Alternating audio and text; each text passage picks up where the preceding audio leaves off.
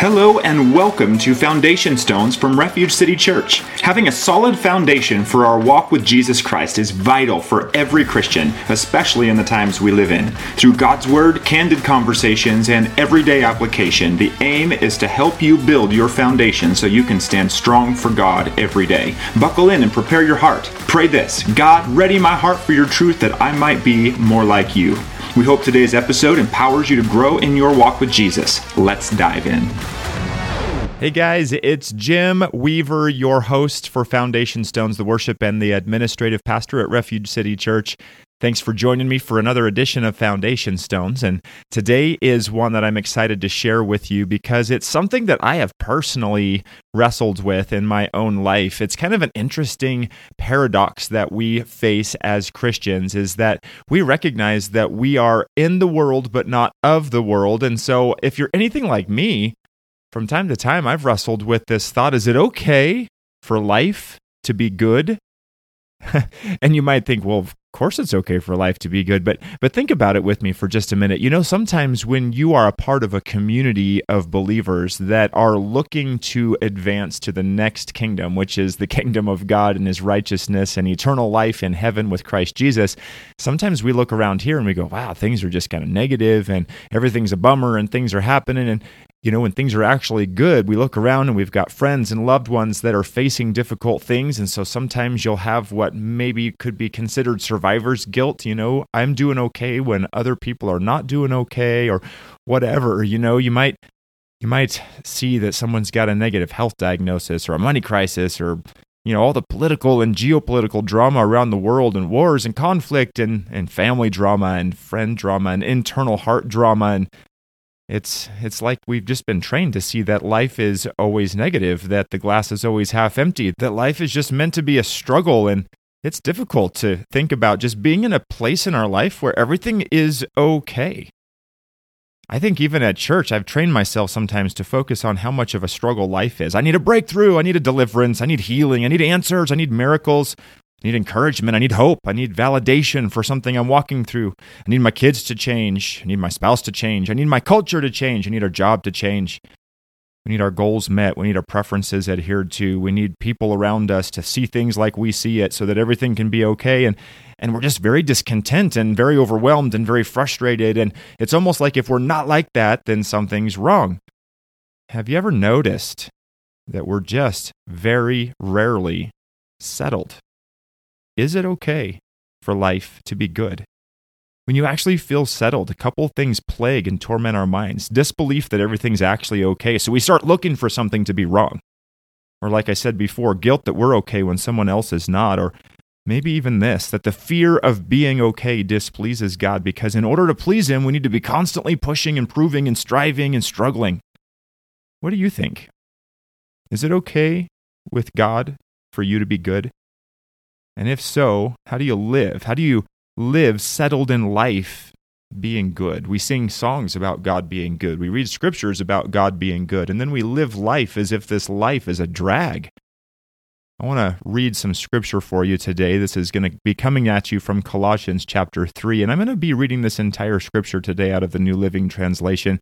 It's just kind of a simpler way to look at it because the language of this is very understandable. And so let me read Colossians 3. We're going to read 1 through 17, and then I'm going to break this down in sections for us as we go through our points today because I think this is so powerful.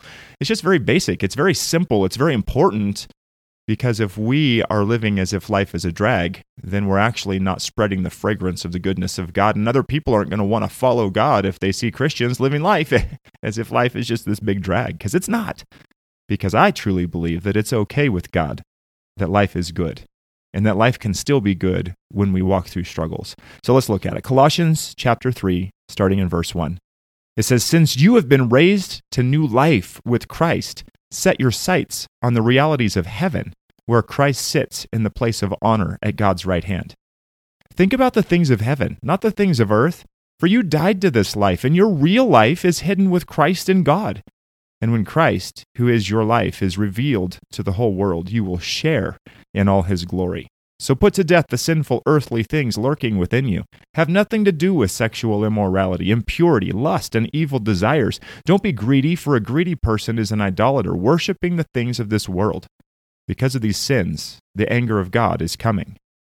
You used to do these things when your life was still a part of this world, but now is the time to get rid of anger, rage, malicious behavior, slander, and dirty language. Don't lie to each other, for you have stripped off your old sinful nature and all its wicked deeds.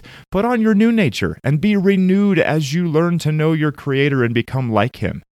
In this new life, it doesn't matter if you are a Jew or a Gentile, circumcised or uncircumcised, barbaric, uncivilized, slave, or free. Christ is all that matters, and He lives in all of us. Since God chose you to be the holy people He loves, you must clothe yourselves with tender-hearted mercy, kindness, humility, gentleness, and patience.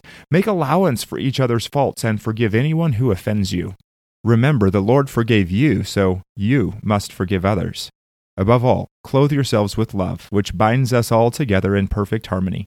And let the peace that comes from Christ rule in your hearts. For as members of one body, you are called to live in peace, and always be thankful. Let the message about Christ in all its richness fill your lives. Teach and counsel each other with all the wisdom He gives. Sing psalms and hymns and spiritual songs to God with thankful hearts. And whatever you do or say, do it as a representative of the Lord Jesus, giving thanks through Him to God the Father. Again, that was Colossians 3, 1 through 17 out of the New Living Translation. I want to pull a few things out of this for us. The first thing is that we have got to settle that we have been saved. Now, if you have confessed Jesus as your Lord and Savior, if you have received His salvation, if you have received what He did on the cross as having been done for you, then the Bible says that when you believe in your heart and confess with your mouth Jesus is Lord, you've been saved. And I think that our initial struggle with life being good is this initial struggle to really let our hearts be resting secure in the fact that you have been saved. And if you've been saved, then all of the stuff we struggle with is subsidiary to the greatness and the power and the glory and the goodness of God. Look at what it says in verse 1 through 4. Since you have been raised to new life with Christ, set your sights on the realities of heaven.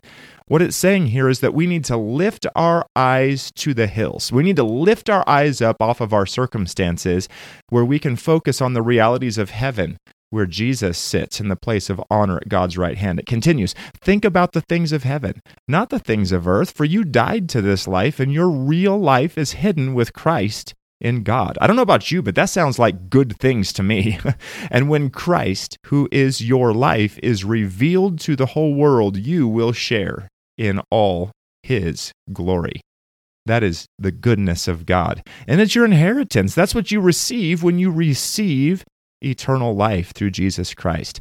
So I just want you to know today in this Foundation Stones podcast, this is a foundation stone. If you've received Christ, you've been given new life. You've been raised up to new life in Christ. And that means that life, in spite of all the struggles, is good. It says, since you have been raised to new life. Think about that imagery. When you came to Christ, your spirit, your heart, even your flesh, your mind, your personhood, your life has been raised and elevated to a new place. And that is to the position of sonship or daughtership of the Most High God. So that means that all of a sudden, through His transforming power, because of His forgiveness, you are identified with Him. You're identified with Him. You come alongside Him. You're wearing His name on your life.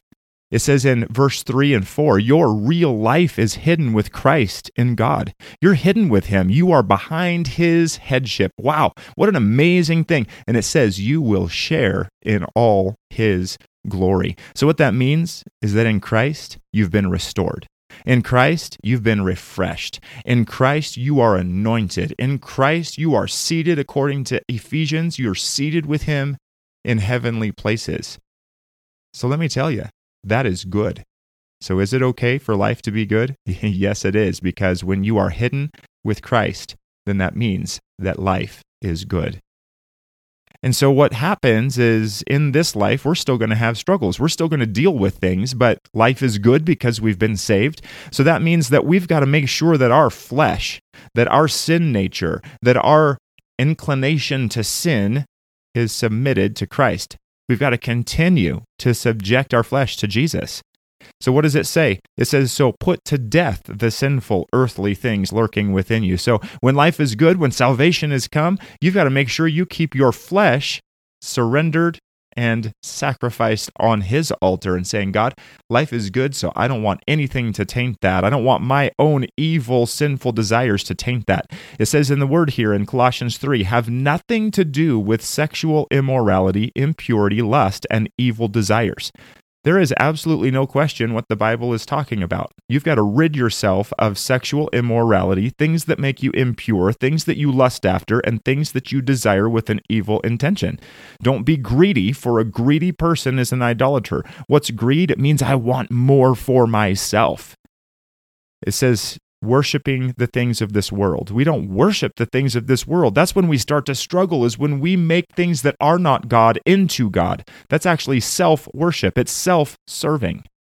It says this, because of these sins, the anger of God is coming.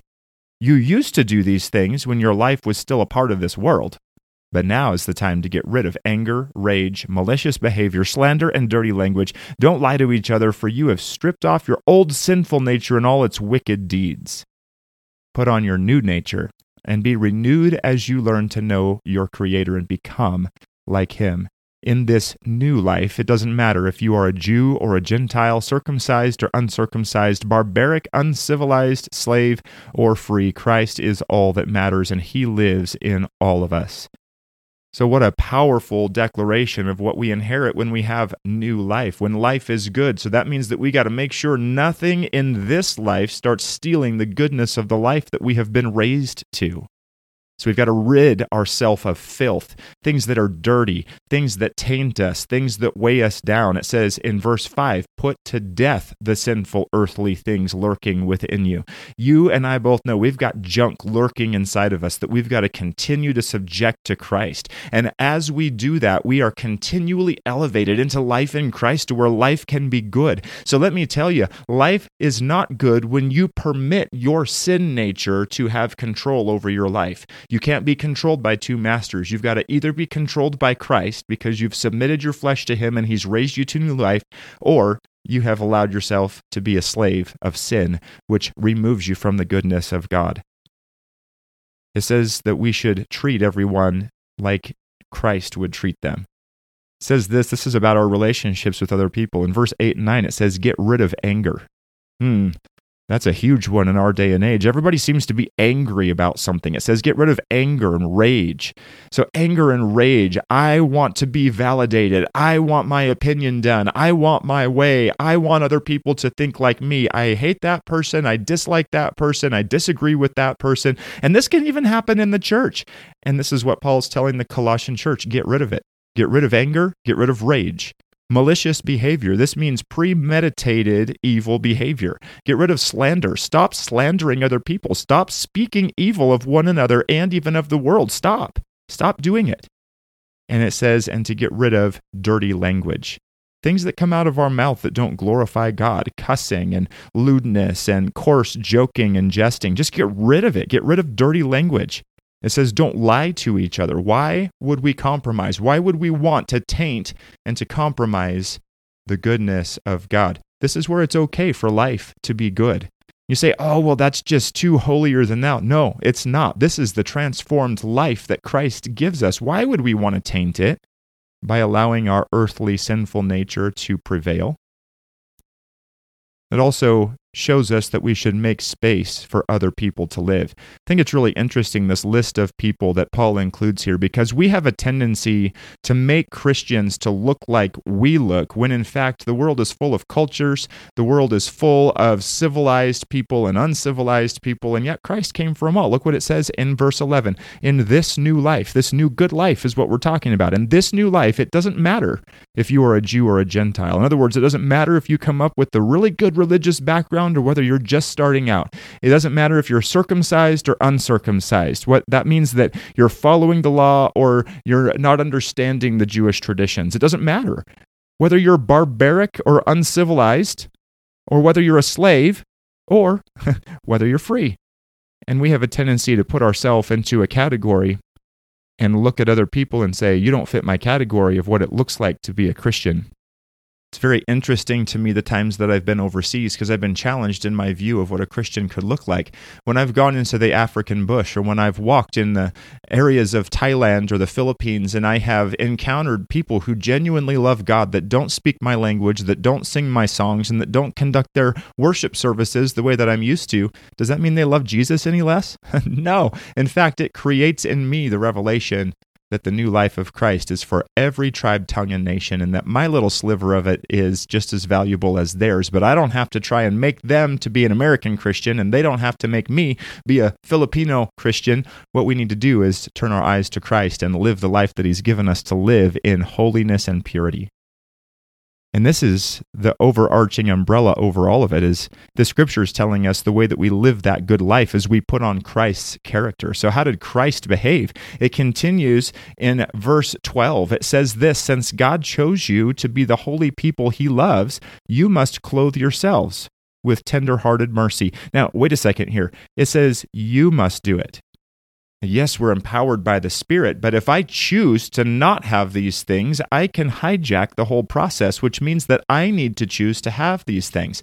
So it says, since God chose you to be the holy people He loves, you must clothe yourselves. You must choose. You must clothe yourselves with tender-hearted mercy, kindness, humility, gentleness, and patience. This is really important because sometimes we go, well, I just got out of control. Yeah, you did. You chose to let yourself indulge in sin by behaving in the flesh instead of behaving like Christ, because Christ is tender-hearted and merciful and kind and humble and gentle and patient. It says this next, and this is very, very valuable, especially in the church, but in the world at large. It says, make allowance for each other's faults. In other words, let people have the freedom to be able to grow in Christ for themselves. Sometimes we like to be the Christian police where we wander around and police everybody else into behavior change. And you know what? Let the Holy Spirit do that. If you need to speak a word of encouragement or admonishment or correction, you do it with love. But sometimes we go around and we hammer people with judgment, and that doesn't cause them to want to become more like Christ. It may actually push them away. It says, make allowance for each other's faults and forgive anyone who offends you. Remember, the Lord forgave you, so you must forgive others. This is how life can remain good, is to live in forgiveness, to live in the allowance for each other's faults. People are different than you are. Some people are in a different part of their walk with Christ than you are. And so it's important for you to be forgiving. And the Bible's saying here to make allowance for each other's faults. And it says this, it continues, above all, clothe yourselves with love, which binds us all together in perfect harmony. I love the body of Christ. I love being in a worship service and just looking across the crowd. And you've got people who have been Christians for 50 or 60 years, worshiping next to somebody who's been a Christian for 5 or 6 days. And I think what's amazing is while one person may know a whole lot more than another, when we love each other, we are bound together in perfect harmony. And that's what I want. I want to be bound together with the bride of Christ in perfect harmony, bringing glory to God, no matter how much I know or how much I don't know, no matter how much I understand or agree with everybody in the room or don't. I want perfect harmony as I love each other, as I forgive those who need to be forgiven, as I receive forgiveness from those that need to forgive me. It continues, and let the peace. Again, this is a permissive word. Let the peace that comes from Christ rule in your hearts. So is it possible when we're dealing with the trial and struggle and difficulties in life where we're feeling guilty if we could ever possibly have the goodness of God? It's because we have chosen to not let the peace that comes from Christ rule in our hearts. How do we let the peace of Christ rule in our hearts? We subject ourselves to Him every day and say, I receive your peace. And you sit there in His presence and let Him replace all of the turmoil and the difficulty in your heart with the peace that passes understanding. It says this, for as members of one body you are called to live in peace and always be thankful. Thanksgiving is a really powerful way to stay at peace in your heart. Being thankful is a really great way to stay in the perspective that this life you've been called up to in Christ is really good. And you don't have to feel guilty of enjoying that good, clean heart that He's given you to enjoy this life that you're living. And so that means we can care about people. Colossians 3:12 says, you must clothe yourself with tender-hearted mercy, kindness, humility, gentleness, and patience. You got to care about each other. And as we care about each other, this gives us the inheritance of being able to enjoy the goodness of the life that God has called us up to. All these attributes, they're needed in order to be given away, because we don't just have a good life so that we can have a good life for ourselves. And I think that's where we struggle, is I don't want to just have this good life and woohoo me, I've got this really cool life, and then we feel guilty because we see other people struggle. No, when we are operating in the good, called up life that Christ Jesus has given us, that means that we can then give this good life to others. And we do that, like I said, through forgiveness, through loving extravagantly. Colossians 3:13, it's saying, make allowance for each other's faults and forgive anyone who offends you. Remember, the Lord forgave you, so you must forgive others. So this goodness that you've received, now you give it away. You don't choose. You don't pick and choose who gets forgiveness. You forgive everyone. We don't hold that forgiveness back because we're holding back the goodness of God. We did not deserve to be forgiven, so why would we hold back forgiveness for somebody else? We love extravagantly. It says above all, verse 14, clothe yourselves with love. Again, this is a verb. You have to do it. You clothe yourself with love. You wake up in the morning and decide to put on love. And it says that it binds us all together in perfect harmony. And let the peace that comes from Christ rule in your hearts. For as members of one body, you are called to live in peace and always be thankful. And so I want you to know today that you're called to live in peace. In other words, God's desire and calling for you is that your life is good. Is it okay for life to be good? Yeah. It's important that life is good. That doesn't mean life is easy. It doesn't mean that you don't have struggles. What it means is that you understand the definition of good and that you have been called up into the life of Christ. And so what do you do when things are good? When things just seem to be okay, instead of striving to figure out what's wrong, maybe this is a season for you to grow. And so what I try to think about when everything's okay, when life is settled, when things are going well, and it doesn't seem like there's anything to figure out, and there's nothing that I need to fix, and everything is okay, this is a moment where I can cultivate faith, where I can cultivate contentment and thanksgiving. It's in those good times. It's a time to build up your faith in Christ, praying and studying, because today's growth is going to help you through tomorrow's trial. So don't wait. This is what I found in my own life. When things are good, that's when I stop reading the Bible. When things are good, that's when I stop praying. When things are good, that's when I stop fellowshipping. I'm going to go to the park. I'm going to go do this. I'm going to go do that. And pretty soon, all of a sudden, I feel like my spiritual gas tank is on empty because I didn't use the good times to fill the gas tank up. And so I just encourage you, proactively give thanks. Proactively practice contentment. Proactively study and pursue God in the good times, because that's actually building you up to be able to encounter the difficult seasons with faith. It's kind of like the old ship captain. When the ocean waters were still, the crew found the captain down in the cabin, and he was praying. And people were really confused, and the first officer came to the captain and said, "Why are you down there praying when everything is good? Shouldn't you be up on the deck?" And he says, "No, I pray now when it's calm, and when the storm hits, I steer the ship." And so prepare, get ready, because there may be a storm coming. When things are good, that's the time to fill up the gas tank. That's the time to get the instruction. That's the time to build up your faith. And then this, I just want you to know, you should plant and you should harvest. Because when things are good, when spring hits, when the birds are singing, when the sun is warming up the soil, that's when you plant the seeds. And you get about the business of planting. And then you tend to it, and you tend to it, and you tend to it, because you know that the storm is coming in the fall and you're going to need to reap the harvest. And so use those seasons to grow the kingdom of God. And then the last thing, let me just tell you, when things are good, when things are okay, enjoy it. I want you to just take a deep breath. Just enjoy it. Use it as an opportunity to worship God. Don't feel guilty about the goodness of the life that God has given you. Don't feel guilty if you're in a season of goodness. Use that as an opportunity to be generous with the life that you've given and to prepare your heart should a storm choose to come later on. I like what it says in Psalm 23, but I find that Psalm 23 sometimes has an inordinate amount of focus given to the valley of the shadow of death and the presence of my enemies and all that kind of stuff. But what if we read Psalm 23 today a little bit different, and we look for the places where it talks about wholeness and green pastures and quiet waters and refreshing and righteousness and comfort and the feast that's coming and ultimately dwelling in God's presence. Let me read this for you, and I want you to decide for yourself if it's okay that God gives us goodness in this life. Verse 1, "The Lord is my shepherd, I lack nothing. He makes me lie down in green pastures. He leads me beside quiet waters. He refreshes my soul. He guides me along the right paths for his name's sake. Even though I walk through the darkest valley, I will fear no evil, for you are with me. Your rod and your staff, they comfort me. You prepare a table before me in the presence of my enemies. You anoint my head with oil. My cup overflows.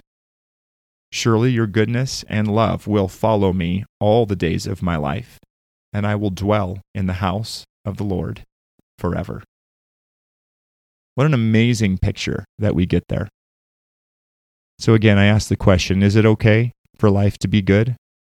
Is it okay to have good seasons? Is it okay to be content? Is it okay to have no drama and no trauma going on in your life? Is it okay to feel those moments without feeling guilty? Yes, absolutely. Because when you're in those moments, you know you've been called up to the inheritance of life in Christ. You're being prepared for the storm, but you're also being prepared as a refuge to embrace other people that are walking through difficult times. So I just want to encourage you, take a deep breath today. Spend some time thanking God for where you are, and choose today to grow in Christ, no matter which season you're in, knowing that the day will prove that you are growing in Christ and getting ever closer to that day when we see him face to face. Thank you for joining me today, everyone. I appreciate your shares. I appreciate your communication with me. I'd love to hear from you, so you can email Jimmy, Jimmy, @refugecity.church. I hope you have a great week, and I look forward to being with you again next week. We hope you enjoyed today's podcast. Join us next time for another deep dive into the foundation stones of our faith in Jesus Christ. For more information about Refuge City Church, or to join our giving team to keep the gospel of Jesus Christ moving forward and making resources like this podcast available into the future, visit refugecity.church.